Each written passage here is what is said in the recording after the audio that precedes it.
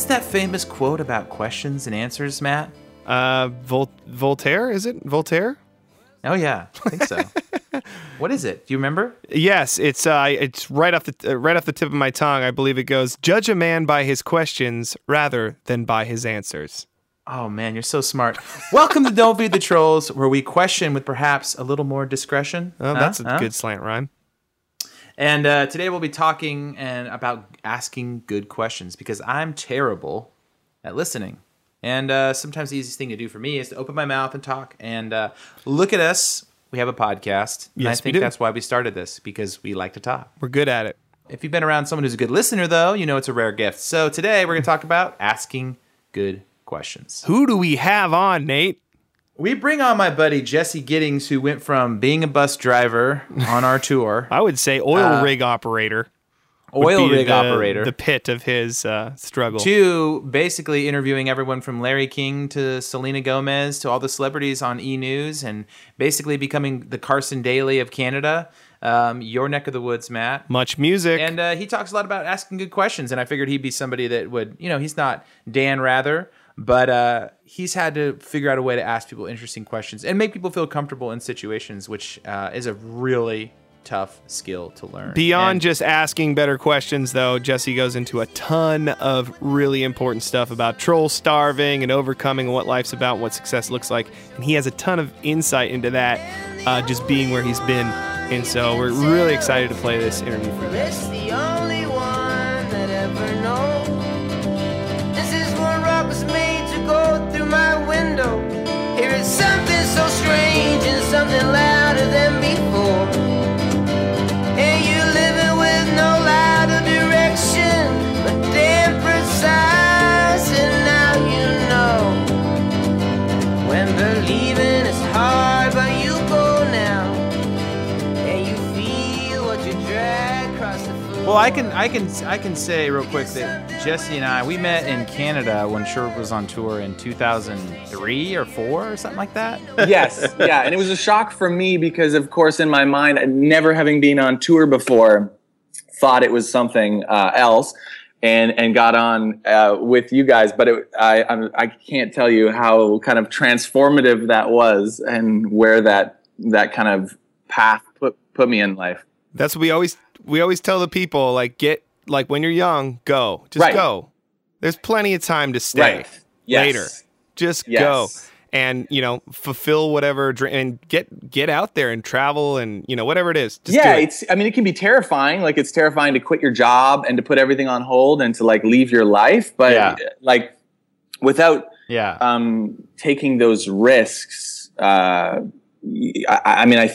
think there's so much to gain. And I think looking at my life over the last 10 years, everything has come from me being willing to step out of fear, step away from fear, and step out and take risk and move into the unknown. And that was that opportunity going on tour, and never having done that put me on a trajectory in a totally different direction than I ever thought, which then led me into television a few years, just a couple of years after that. Yeah, I'm going to take back the timeline. You were on tour with us and basically just doing some promotion for Slacker Radio. Technically, that was the job. I think I was probably more of a bus driver than anything. Yeah, I remember you hours up there logged at night. Just driving through the night, the Sherwood RV. That was the most brutal tour we've ever been on. It was 65 shows, 5 bands, 3 months. Yikes. And yeah, we took Jesse from being promotional for there was a company that wrapped our bus to, hey man, we need you just to drive because we're dead. Because you guys opted, right? You guys had an option. Okay, we can rent a tour bus or we can purchase an RV. And smart investment. You guys were, made the right choice. Yeah. And then realized, it doesn't come with a driver though. Exactly. So we've got this guy Jesse. I think we can. You know how to drive? I was like, sure. See, that's a Cinderella story, from bus driver to E! News. Yeah. Exactly. You mentioned something really cool about stepping out and taking risks and being vulnerable. And you've kind of stepped out. I mean, you're from Canada, for one, which, by the way, great assimilation with your accent. I didn't pick up on that, your accent, until about 5 minutes in. and I'm from Canada. Okay. I moved when I was 10. I was born in Vancouver. So I have I have a little bit of love for a green card. For the Great White North. Agree. Yes. No, I'm a citizen now. But oh yeah, it's two Canadians and an American on this podcast right now. You're outnumbered, bro. I'm outnumbered, and both from Vancouver. Oh, you were born in Vancouver too? Good people. Vancouver General Hospital. Not Vancouver General. No, okay. I was born a little outside of Vancouver. Where was that? Langley. That's crazy. So wait, so what year were you born? I just want to know where. 84. 84. I was 83. Okay. That's so weird. Okay. Did you play hockey? A little bit. And I wasn't good at ice hockey. I did roller hockey. The most Canadian question I've ever heard in my life. Of course I did. Yes, of course. I mean, I only asked because this happened to me a week ago, and my second question is like, oh, you're from Vancouver. Did you play hockey? Yes, you did. And 5 minutes later, we determined that we had played on the same team. Wow. As kids and, strangers meeting in LA. Well, that's the thing that I'm talking about. Like, I'm from Canada. You're from Canada. We got out. We went out. We toured the country. We found our whatever it is. But I want to hear about your story and how you've sort of overcome whatever it is to get where you're at. What's the mentality? How do you fight your trolls? Do you have trolls? Do you have self-doubt? And stuff like that, or are you just one of those brilliant people who don't struggle with that? I mean, no, I totally struggle with self-doubt constantly. But I think the more powerful or dominating feeling that or at least push to the top is faith that it could happen. Right. That like whatever, and maybe that's being like naive, but my parents always told me, hey, if you just dream it and think it, wow. You can make it happen. Sure. And I was stupid enough to kind of just always think that was okay. And that's totally fine. Like, I'm just going to believe it's going to happen. And I left tour with you guys after. Yeah, this is quite the transformation, and everything he's saying now is true, because last time I talked to you, you were a bus driver. And yeah, there was a moment I was a bus driver. I was on tour with you guys. I quickly, I thought I wanted to, join a band and tour, and there's kind of like a bit of some time in between. Yeah. I ended up going back to Canada and working on the oil rigs. My brother and I were working on the oil rigs together. He loved it. That was not for me. It's a difficult time, and I was losing my mind. And so it could have been that drove me to insanity. And I just one day snapped, and I drove my vehicle to the airport in Calgary and left it. Like, I left everything I owned and just got on a flight and was like, I don't care. Really? I got to get out of here. I got to go try to get a job on Much Music. And really? Yeah. And I just left. I just left. Like one night I just snapped. I went to the airport, I got on a flight, flew to Toronto, and was like, okay, great. I'm here. Now what? And quickly realized, like, you can't just walk into a television network and say, hey, put me on TV. Like, it doesn't work like that. But to try to just kind of condense things, or at least, make sense of it, I ended up having to pick up a bunch of other jobs, just sticking in Toronto, kind of waiting. And eventually, once every 4 years, they hold an open call where they say, hey, if you want to become a VJ, a host on the network, show up and you can audition. No way. And it happened about 3 months after I had moved there, and it was just a coincidence. They do it once every 4 years. Yeah. Timing is everything, and honestly, luck is so much of it. Like, I can't say I knew what I was doing or had any experience or what, but I showed up with a few thousand other people. I auditioned, and that turned into 8 months of auditions. So what was the audition like? The first one? You just in front of producers, or kind of like American Idol? So the audition process starts like this. You line up outside. It was February. It was freezing cold in Toronto. I don't know, but if you know, like February in Toronto is probably the worst month. and of course, I decided, well, you gotta look cool. That's like, that's a big part of it.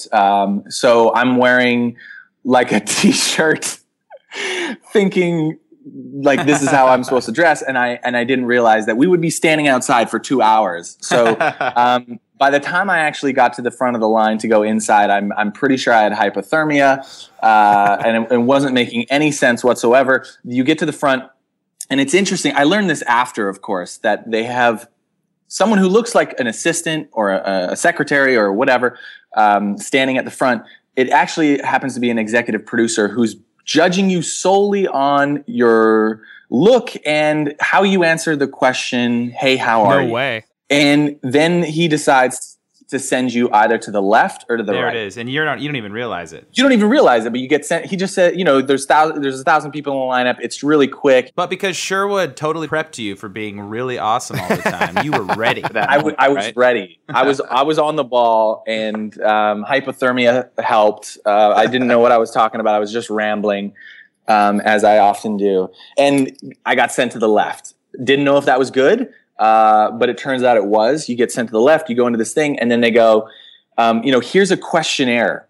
Answer this questionnaire as best you can. And we're now in this studio, and there's like 100 people who are answering this questionnaire. And as I got in there, this had been going on for hours. And somebody stands up, a producer stands up and goes, look, some of you people are taking this like way too serious. You've been in here for 2 hours trying to fill out this simple 10-question, piece of paper, like just get it done and get out of here. And so I took that as a sign of like, okay, they don't really care about this. I'm not going to answer any of these things. And I took nothing seriously. Meanwhile, everybody's taking this seriously and figuring out, okay, well, like, what's the perfect answer? And the questions are like, what was the last album you downloaded? Like, what was the last concert you went to? Like weird, just like basic music questions, and then a bunch of other stuff. So you get through the questionnaire process, and I answered it in 5 minutes. I just like made jokes of all the questions. You hand it in, and then it's at that point where this person reads over your questions, and it turns out, again, they're an executive producer, and they quickly decide if you're going into another meeting or get the hell out of here. And so meanwhile, there's 100 people in this room. Some people are just saying like, hey, thank you. We'll be in touch. You're gone. And other people get told, hey, you're going into a meeting. And all of a sudden I got into a meeting. And they were like, what's with your answers? And I just explained to them, I said, listen, like, I see everybody taking way too much time. It's not that serious. Like, here's my background. I just got off tour with Sherwood. And you should give me a job. And they were like, yeah, do you have any television experience? I'm like, none, but I've got confidence, and I feel really good about this because I've got nothing else to fall back on. And everybody else says I'm an idiot for moving my life out here to try to make this happen. But when you've got nothing to, you've got no backup plan, like you've got go for it. Yeah, you've got no options except moving forward.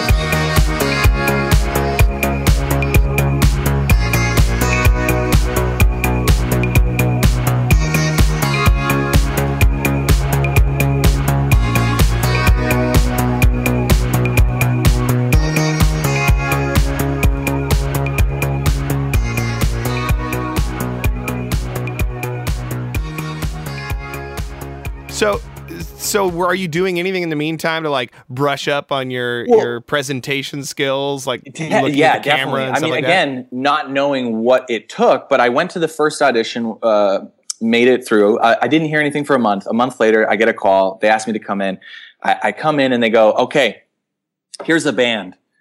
You've got 10 minutes. Here's a laptop. Write an interview.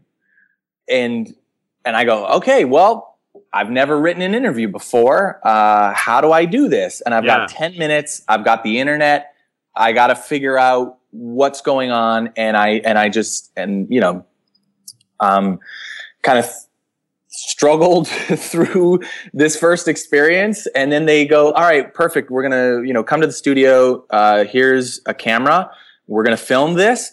This person's gonna pretend to be the band. I think the band was like Black Eyed Peas. I think that's like they were like, yeah, you're interviewing Black Eyed Peas. Yeah, and that was it. And so somehow, like, I made it through that, and then of course they don't call you for a month, so you think, well, I failed that one. What are you doing like for work at this point?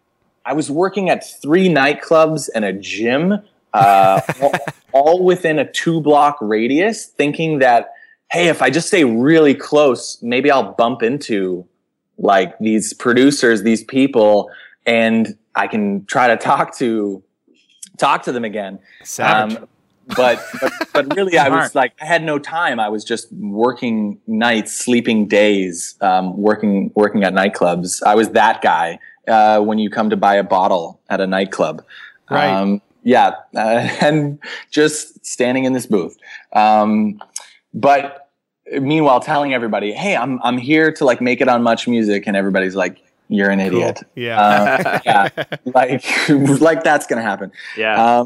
But after that first one, I learned like, okay, you know what? I should probably get some practice on camera, and then proceeded to like go home every day and have my roommate at the time pretend to be a band, and I would tape it on my cell phone and just pretend to do interviews. I mean, that's awesome. I don't know how much that helps, but like you definitely like. You learn to be comfortable watching yourself, which is probably the most terrifying thing about being on television is like getting comfortable with seeing yourself and seeing yourself ask stupid questions. Like that's the best learning curve. Because in life, we ask stupid questions all the time, and you feel however you feel. You make a fool of yourself. It lasts a minute. Then it airs on television in front of millions of people, and you have to watch it again and cringe with everybody. You learn really fast. Okay, that I don't want to do that again. Like I don't want to make that mistake. I don't want to. Yeah, right before that tour, I remember that Sherwood, we actually got hit up to be on MTV News one time, and mostly because our old RV was on Road Rules 10. So I remember that day we were playing in LA with Reliant K, and then they ushered us upstairs, and then they gave us the MTV News microphone, and everyone was like, what do we say? What do we say? I remember watching it later going, oh my gosh, we are the dumbest band of all time. It's like the switch that you need to hone. You need to hone that switch, because everybody has those moments where you feel charming or you feel charismatic, like those moments where it just happens naturally. But then, when it's your job, the camera gets pointed at you and you have to be on. Like, you don't have a chance to feel your way into it.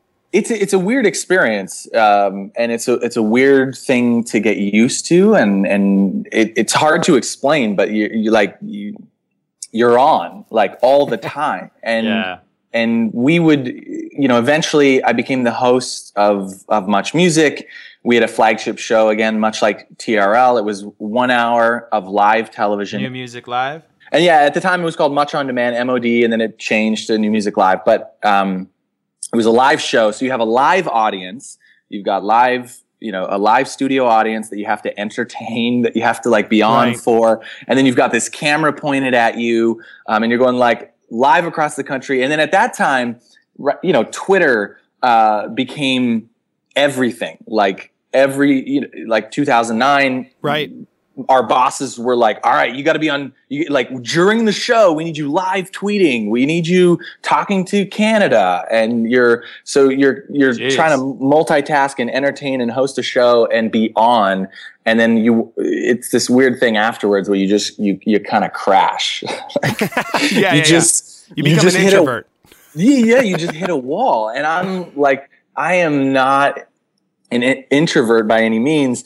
But after doing a show, you're just like, this is a weird feeling. What is this? Did you ever have any of those moments where you were like, remember that viral video of like Mrs. North Carolina when she just started mumbling nonsense for like 45 seconds and it went viral. Have you seen that? Such as the Iraq. Recent polls have shown a fifth of Americans can't locate the U.S. on a world map. Why do you think this is? I personally believe that U.S. Americans are unable to do so because some people out there in our nation don't have maps, and I believe that our education, like such as in South Africa and the Iraq, everywhere like such as, and I believe that they... Did you ever feel like that? Like your brain is just on autopilot and you're saying things and you have no idea what's coming out? That's my fear. That's my biggest fear, by the way. Just like... It's one of those great things in life, you know, that it's the fight or flight mentality. Like you learn who you are really quick when put in those kinds of situations where you're challenged to face your greatest fears and the unknown. And I was put in that situation and made the choice. Okay, let's run with this and hope for the best. Well, that's the thing that you know, the taking risks or the putting yourself in vulnerable situations.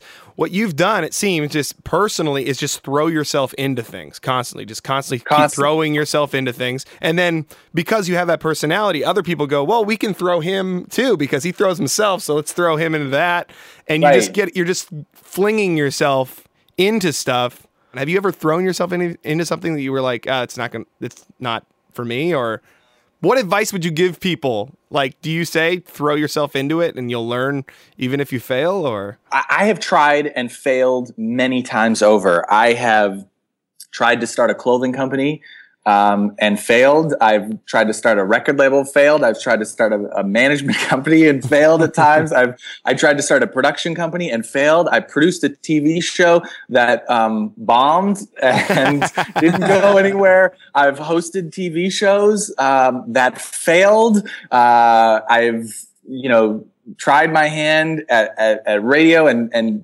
didn't go anywhere. I tried to act at one point and got turned away at the door. I've tried. So this podcast should be called "How to Fail with Jesse." But that's the thing that I learned early on, and again, like, grateful that my parents were just like, just keep trying, just keep trying, like. Yeah. Through failure, you learn in that experience. You learn who you are and how you deal with those situations, and also you learn really fast how to handle yourself and what you don't want to do. Right. You didn't want to work on an oil rig, and you had to do that to know that. Yeah. I have that experience in my own life. I worked on a forklift in a door factory, and like I had like a checklist and I would flip it over, drive around back, and write lyrics on the back of my checklist because it like launched. It was a launch pad for my dreams. You know, I realized how much I didn't want to do it, and I think that like that's your oil rig experience where you're like, I have to get out of here. No, that's so true. I remember in high school I worked at this auto shop, and all these old dudes were just cussing all day long, and this hot, Northern California summers, just sweating with these old dudes just going, I'm going to go to college. I just got to get out of here. I hate this. This is terrible. So these millennials are sitting around. They're like, I don't know if I want to do that. Do it. Do the dirty work. Do the bad thing. That's the only way that I know how to learn is like just by failure, by try, fail, and try again. And you just, and I figured out, I was like, I'm grateful that I tried all of those things as I did. Like in my teens and early 20s, it was like, I tried to create a concert venue, and it was okay. And I did all right. I wouldn't say that it was a success, but, it wasn't a total failure. I met you guys in Sherwood and ended up on tour, and like that was a great experience. But I quickly learned, like, I don't know if I'm cut out to be on the road, to be a bus driver. It takes a certain personality for sure. So there's like definitely been a lot of failure, way more than there has been successes. But and I think a lot of our listeners think that. They think that, oh yeah, these people just go out, they start bands, they get popular, everything just kind of happens for them. And I think I failed at 3 bands before Sherwood kind of took off a little bit, you know. And that's pretty amazing. I mean, considering, right? Like, there's often so much more failure, and you and Sherwood came together, and that, like, you had that experience of failing bands, you knew, and then there was something special when you guys came together. And even then, I would still say we were still kind of learning and failing as we were having some successes. But even, you know, just putting out a record this last summer, just still kind of thinking, oh, we're still kind of tinkering around and learning things. We're not a full-time band anymore, but the thought is when people listen to these things and they go, oh, this is a successful person or whatever, they had all this luck involved. And there is some, but it's just kind of not quitting. It's the drive. Yeah, it's the determination, not quitting. Yeah.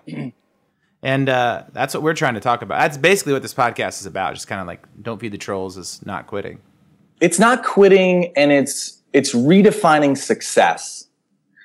Because if success was making money, or, you know, getting famous, if that was success, I wouldn't be here right now, and I wouldn't be doing what I was doing. I probably would have tried other things if that was my goal. Like, I very quickly defined success as not just being on television, not being a host, not having the things that came with being on television, but success was connecting with people, having real conversations, and trying to do good with the opportunities and the platform that I had. Someone said this, maybe it was you, Matt, but how you want your personality to be the same on camera as off camera.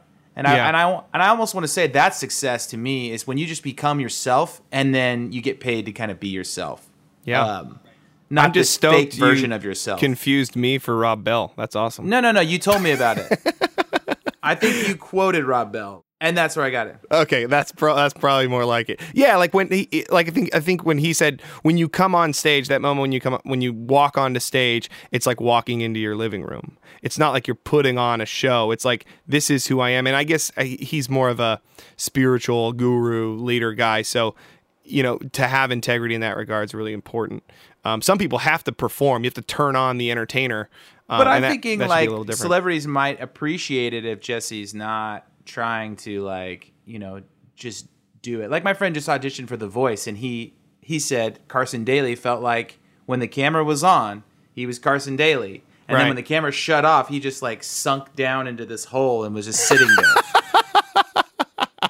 And he's probably been doing it for 30 years, so he's tired. You know? Well, like, so Nate and I are familiar with a specific troll, Jesse, but on like a microscopic level, which I would call maybe the fame troll, or the one that says, like, you can only really derive your self-worth by how many people like you or watch you or idolize you, or what your ratings are, or how many, in our case, it would be record sales or people at the show. It was all this number thing. And we were like, oh, we're only valued by this metric. Have you experienced that? And if so, like, what ways do you deal with that? How do you handle that? At many points in my career, I've been faced with that, because that's the industry that I work in. I was first at Much Music. I left that just to quickly, you know, and took another risk, moved to California, hoping to get on E! News, had, you know, nothing lined up or figured out again, but was like, that's where I want to be. And ended up a year later on E! News, and kind of going through a similar process of auditions and having to prove myself. And then you get on air, and especially coming to the US onto a major network like that, and they're like, okay, here's how we define success. We define success by how many Instagram followers you have, how many Twitter followers you have, what are our ratings each night. And every day we wake up and we get an email of the ratings from last night's show. And if there was a dip, we talk about it. We talk about how to get higher ratings, what, you know, and you start to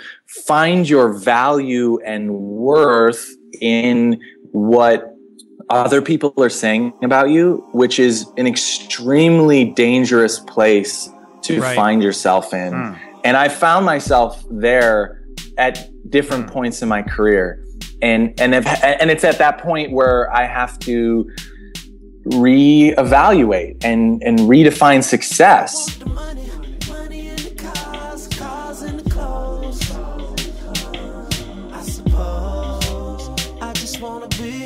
I just wanna be successful.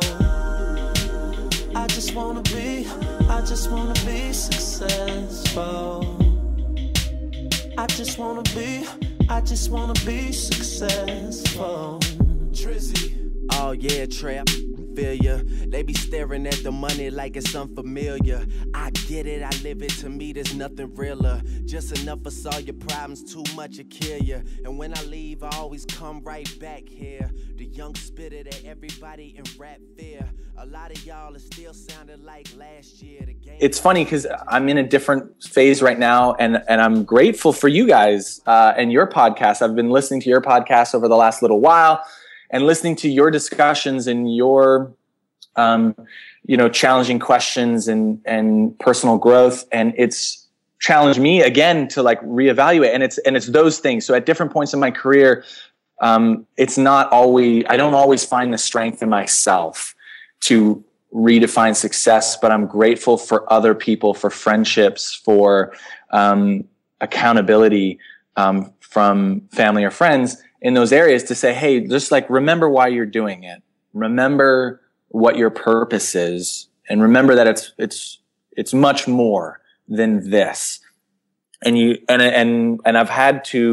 I've definitely gone through those phases where I'm looking at numbers and oh man. Do you feel like that's something that's like I don't know. It feels like in New York and LA, it feels like there's just this like shield of that, where it kind of keeps that mentality inside those well, cities. Now it's universal with how many people like my Instagram photo. Like everybody has a profile. Everybody has a public persona. Yeah, it's got to be hard to wake up every morning going, okay, here's the numbers, Jesse. You didn't wink enough at the camera. Got to wink more.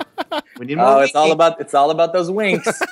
That's not satisfying. And I knew it wouldn't be. And when I got there, I realized really quickly that it wasn't satisfying, and it becomes its own rat race in that you just want more of it. And you watch everybody around you dealing with that and struggling with that, with this numbers games, these rating games, and like, okay, yeah, great. I got a little bit of fame. I'm on a big television show, but my numbers were down yesterday. Like, do people not love me anymore? Do people not value me? Yeah. Like, am I not doing a good enough job? Yeah. Had to just go like, okay, well, that's not success. Success is not my numbers. Success is not that I'm on a television show. Success is how I love the people around me and connect with the people in my life, and the things that I do outside of work. Work is just, I love what I do. And I love what I'm able to do and the opportunities that it brings, but I also have to keep a balance and remember, like, I have to love doing stuff outside of that, and remember kind of like who I am, right, and what's important to me, and you have to kind of keep reminding yourself that. We opened up for the Gin Blossoms at the Mandalay Bay in Vegas. And they took us to like the VIP lounge called like the Mix on top of Mandalay Bay. And I remember we were in this VIP room that was exclusive from the other VIP room. So we were like basically out on the glass overlooking Vegas, but it was so exclusive. It was just us and one other dude and some girls. And we were laughing. But this girl turns around and she goes, hey, this guy right here, he's with this other girl.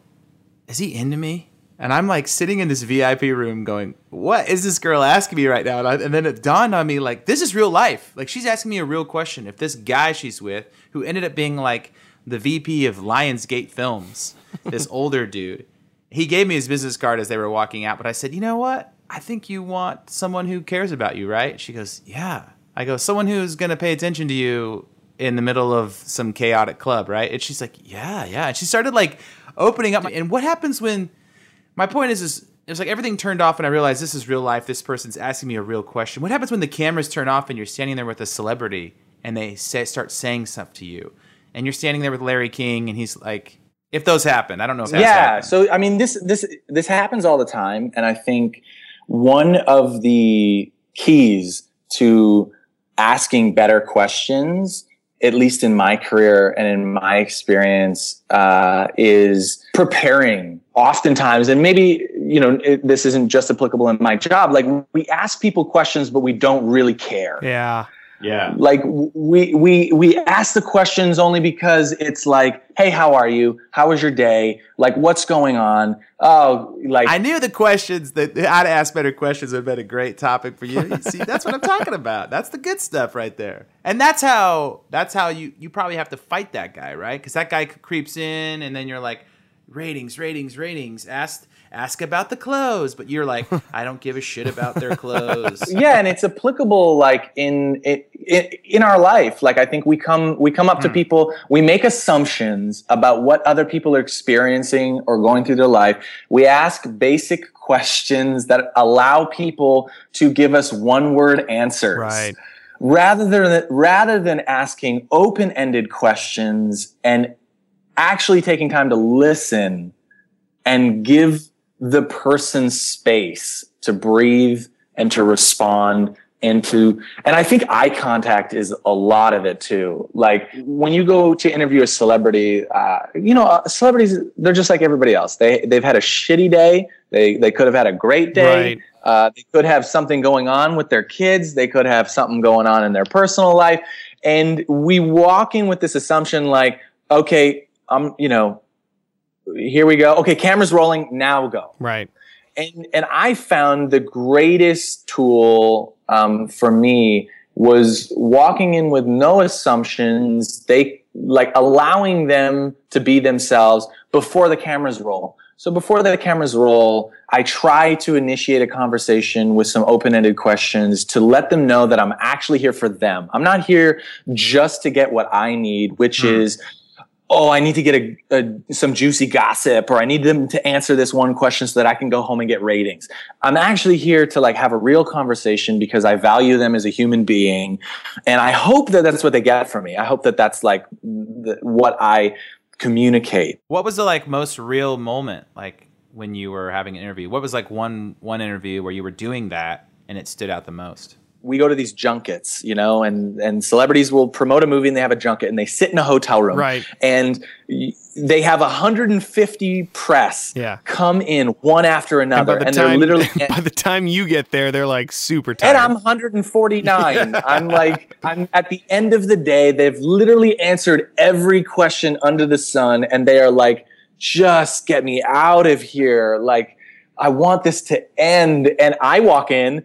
And in most, and everyone has their own strategies, and I can't speak for anyone else in entertainment. And there's some amazingly talented people and some friends of mine who I've learned a lot of this from. But you walk in, and typically you sit down, and the celebrity's sitting in a chair across from you, and you probably have about a minute before the camera starts rolling, and you sit there in silence. In most cases, and then all of a sudden the producer's like, all right, camera's rolling, you've got 4 questions. And you've got to instantly turn it on and get your questions and not get sidetracked. So robotic. It's so robotic and it's difficult, and it's like it's this weird art of doing that.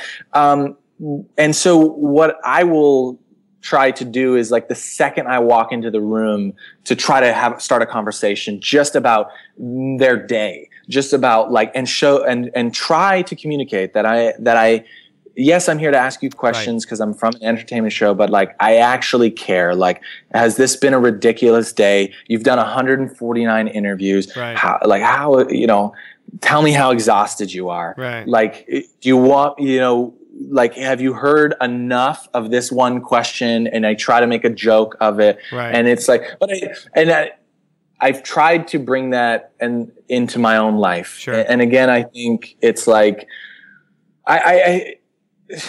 technology, as much as I love it, has given us the ability to disengage and to find excuses to break conversation. Right. It's like we're having a conversation and then we pick up our phone and we look at a text message and we look at it, and I'm guilty of this all the time. 10 minutes later, you look up, you're like, what am I Where doing? were we? It's like everything in our lives is making it more and more difficult right. to connect. And I think more and more, like, that's what everybody is craving. Right. Like, everybody is craving validation, and conversation, real conversation is validating someone else face to face. Right. And that's asking better questions. It's saying like, hey, I actually care to ask questions because. And that's the moment Larry King's like, let's get out of here. I know a place down the street. There's a good pizza there. Let's go. You know, that's my Larry King voice, by the way. It's not very good. It's pretty good. I do have one question. And I know a lot of people, they like to ask like the celebrity dirt question, you know, and I'm not quick to judge people based on one interaction because I've also been judged on my bad days. And so I want to keep this positive. Who were some of the warmest, I guess, self-actualized celebrities you've met? Maybe they're having a good day, but that just seemed to be legitimate, have a lot of integrity. I mean, the first one that like without even thinking, Dwayne Johnson. The Rock. Is The Rock. Nice. And it made, like, I learned a lesson from him, and I'll tell you, it's, you sit in these junkets and you get a scheduled time, or you have a scheduled interview, and your interview is supposed to start at 12, and you show up and they show up and you get 7 minutes and you do this interview. And oftentimes celebrities are late for whatever reason. They got busy schedules. They just came from another interview, whatever. And, sitting in this room waiting, the interview was supposed to start. Dwayne was a few minutes late and walked into this room a couple minutes late. And, you know, I don't care. Like, it's fine. Like, yeah, we were scheduled at 12, but I'm going to wait. You're Dwayne Johnson. I'm here to wait for you. And he walked into the room and just started profusely apologizing and was like, I'm so sorry that I was a few minutes late. And I was like, man, not a problem. And he's like, no, that's unacceptable. And he called out his team. He called out his team, like his assistant, his producer that were with him. And he says, team, this is unacceptable. We're a few minutes late. Jesse's time is just as valuable as mine. And I should not assert that mine's more important or that I'm more important. Like, we needed to be here on time, and I'm so sorry. And I was just like, the fact that he would acknowledge that he would apologize, and that he would call out his team and say that his time is like, my time is just as valuable as him, which awesome. I don't know if I agree with.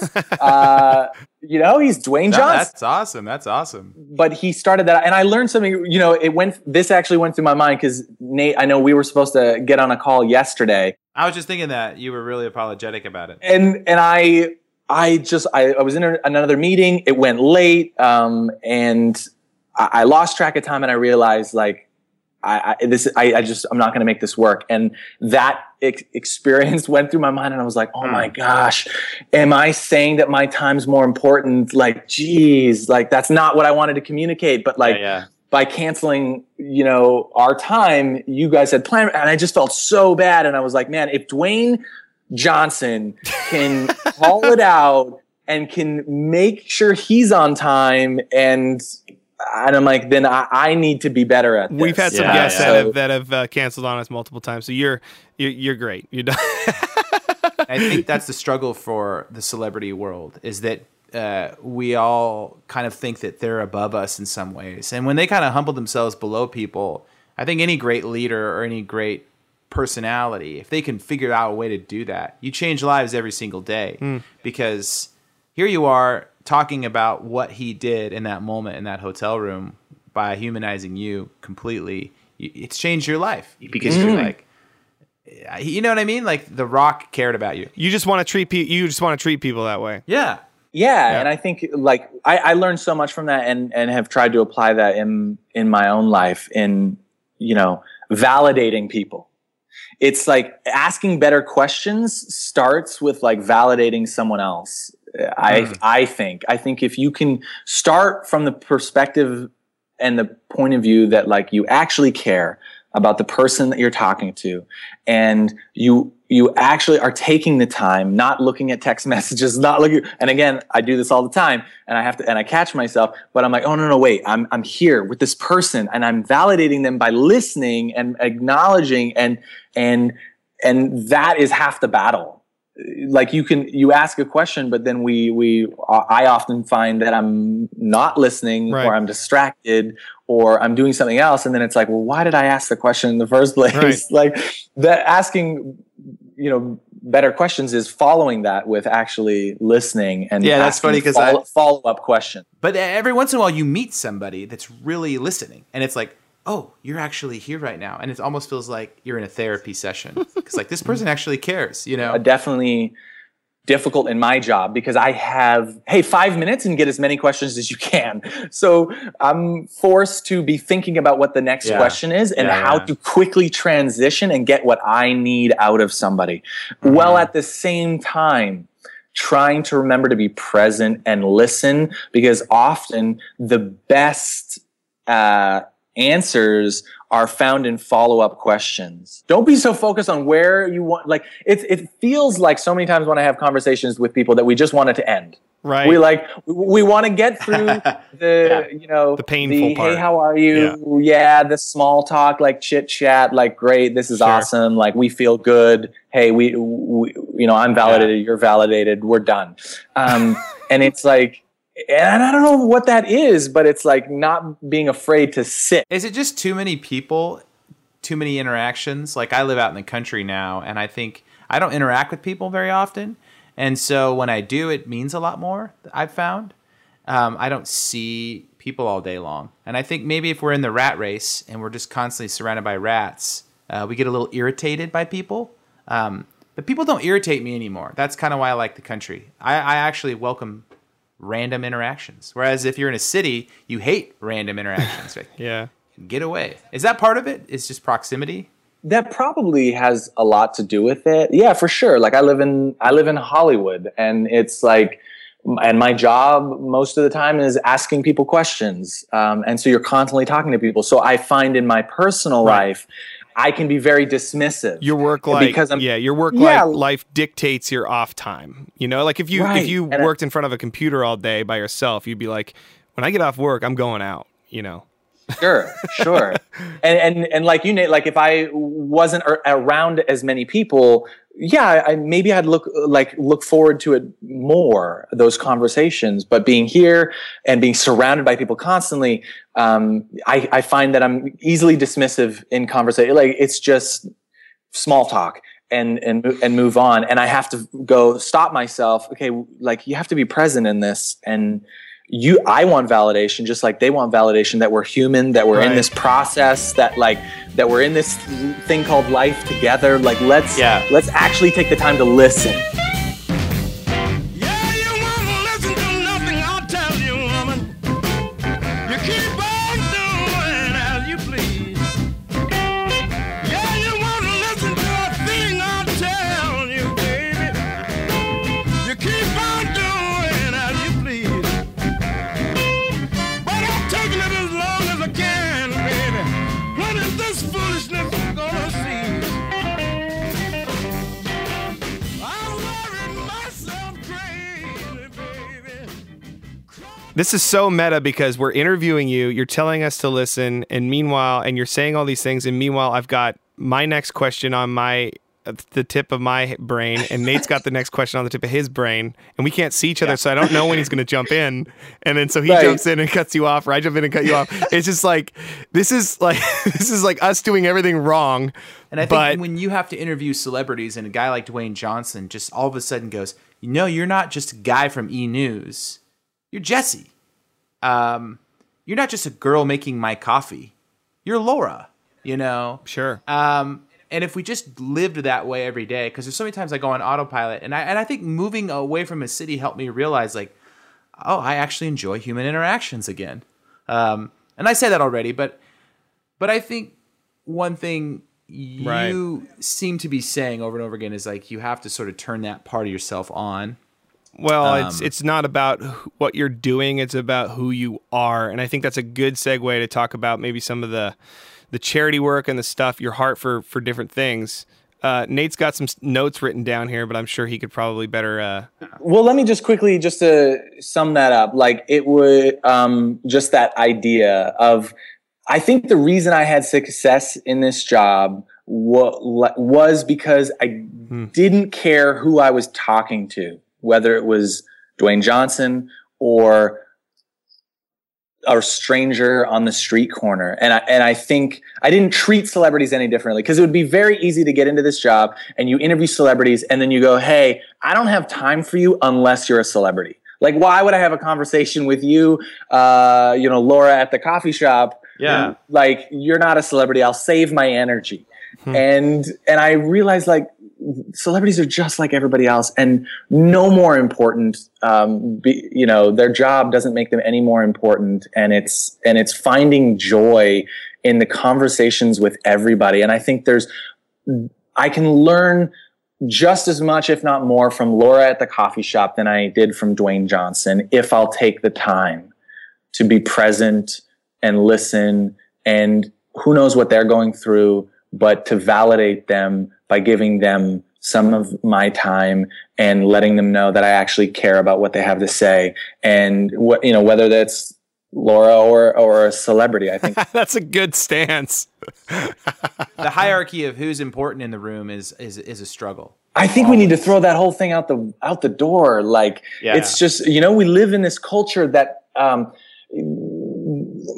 admires celebrities for being celebrities, for these Instagram stars for being Instagram stars. And I hear we treat them differently, and we look at them different, and it's just like they're people like everybody else, just trying to find a way to do what they love. How do you prioritize your friendships? Because I'm sure you're friends with a few celebrities now, and I'm sure the temptation is to text those people back, or to call those people back, or to email those people back, versus other people in your life that aren't as popular or aren't as important. What's the struggle there? I was told by somebody I love dearly not to be a false prophet. Right. In the sense that I show the world on television this like loving, passionate, caring person. And if I'm not doing that at home, and if I'm not genuinely loving the people in my house and the people in my community that are around me, then I'm a false prophet. It's like I'm preaching to the world, like, yeah, I do all this charity work, and I'm trying to do all these good things, and I'm on television, and I'm like preaching love and pastor's kids, right? PK. I mean, I grew up with that. The PK. I mean, I'm sure so many kids whose dads who were actual preachers preaching to the actual choirs went home and their dad was just a stressed out jerk face. Exactly. They're like, I hate this religion crap. Exactly. That's it. Just to be who you are. Yeah. Somebody I love called me out on that and was like, at one point in my career, and was like, don't become a false prophet, like on television, and this type of personality and this type of person. And then you come home and you are, you're tired, you're exhausted, you're irritated, you go through it just like everybody else. But then you use that as an excuse to not give the people closest to you the time. Right. And I was like, wow, okay, I've got to learn to be better. You're like, thanks, Mom. Yeah. I mean, we all have our ups and downs, and like, we can't always be on or be present. I mean, we're human, right? But we have to make commitments in our private lives to do things or to be a certain way, or like I make commitments, to be with my family every night for dinner, like, and kind of try to be present through that. What are some commitments you've made in like your private life to kind of keep your head down, keep you humble? And I know I'm pushing you. I've got an agenda. I want you to talk about some charity work that you're involved in.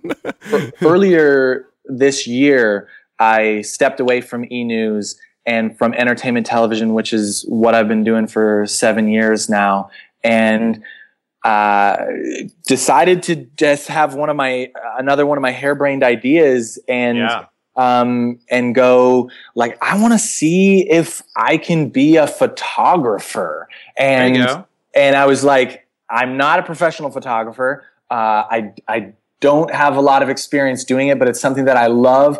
And after 7 years of asking people questions, I realized I'm like, I really want to dive deeper, not only in myself and in my own life, but like with people. And I wanted those opportunities and not just 5 minutes with a celebrity sitting down. Mm-hmm.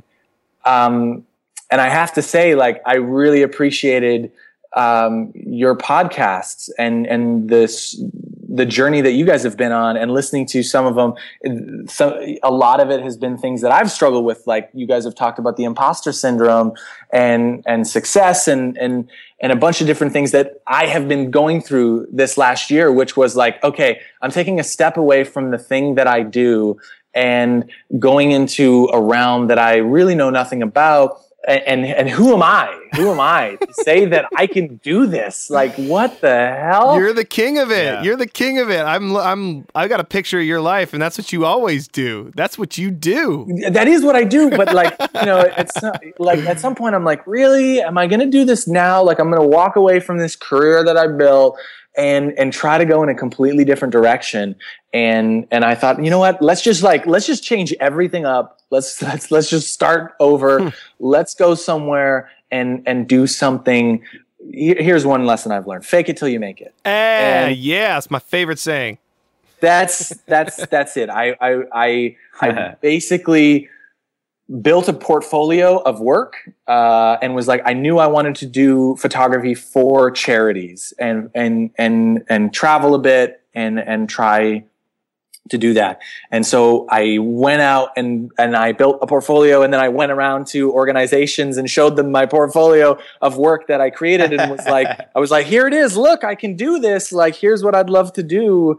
Will you hire me? No, I got to go over to Europe and document the Syrian refugee crisis and migrate with the refugees. Wow. And document their process and their life and the struggles that they were going through, and the issues that they're facing and have been facing as the Syrian war has been going on for over 5 years now, and continues.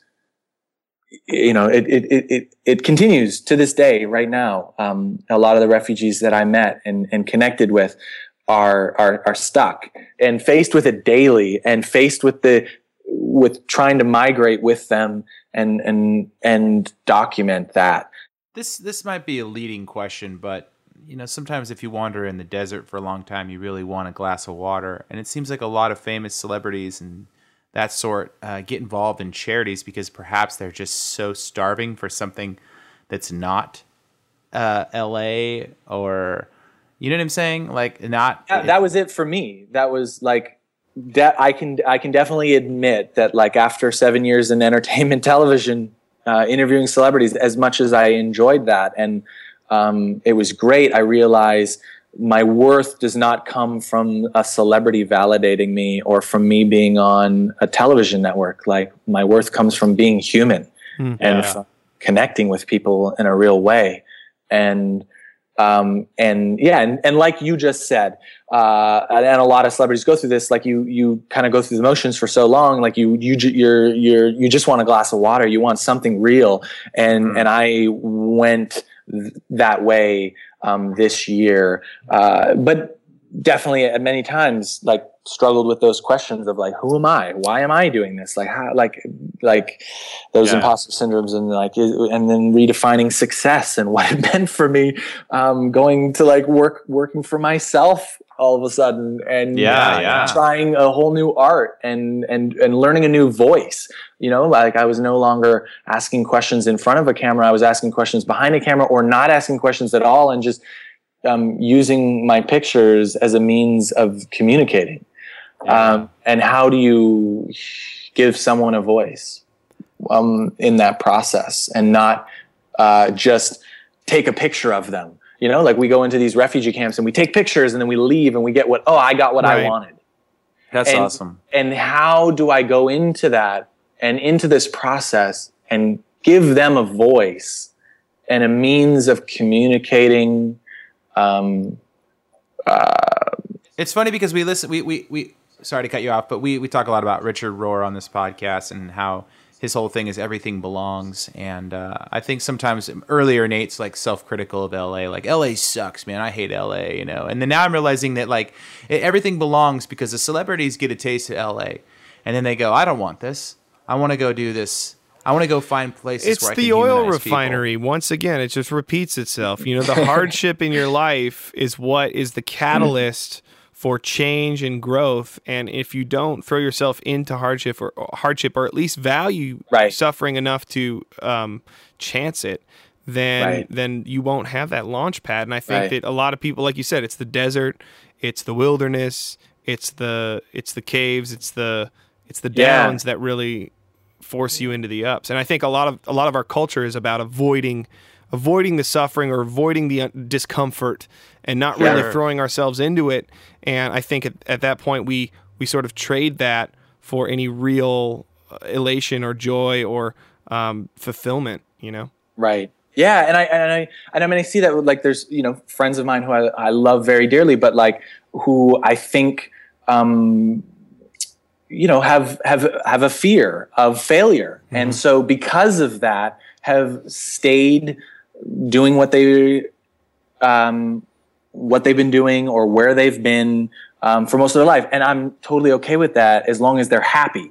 But some of my friends will talk to me and say, I'm not happy. And I'm saying, well, man, you've got to be okay with failing because you've got to be okay with taking the risk, because I can tell you at many times in my life, I've been broke and I've failed and I've struggled. And it was the same. I left Canada and I left the networking, you know, the plateau of Canadian television for that demographic, like, at Much Music. I left it. I came to the US. I was broke. I had no job. I had no money. And everybody was like, man, you quit and left, the biggest platform in Canada for what? As if that's supposed to be the thing that makes you happy.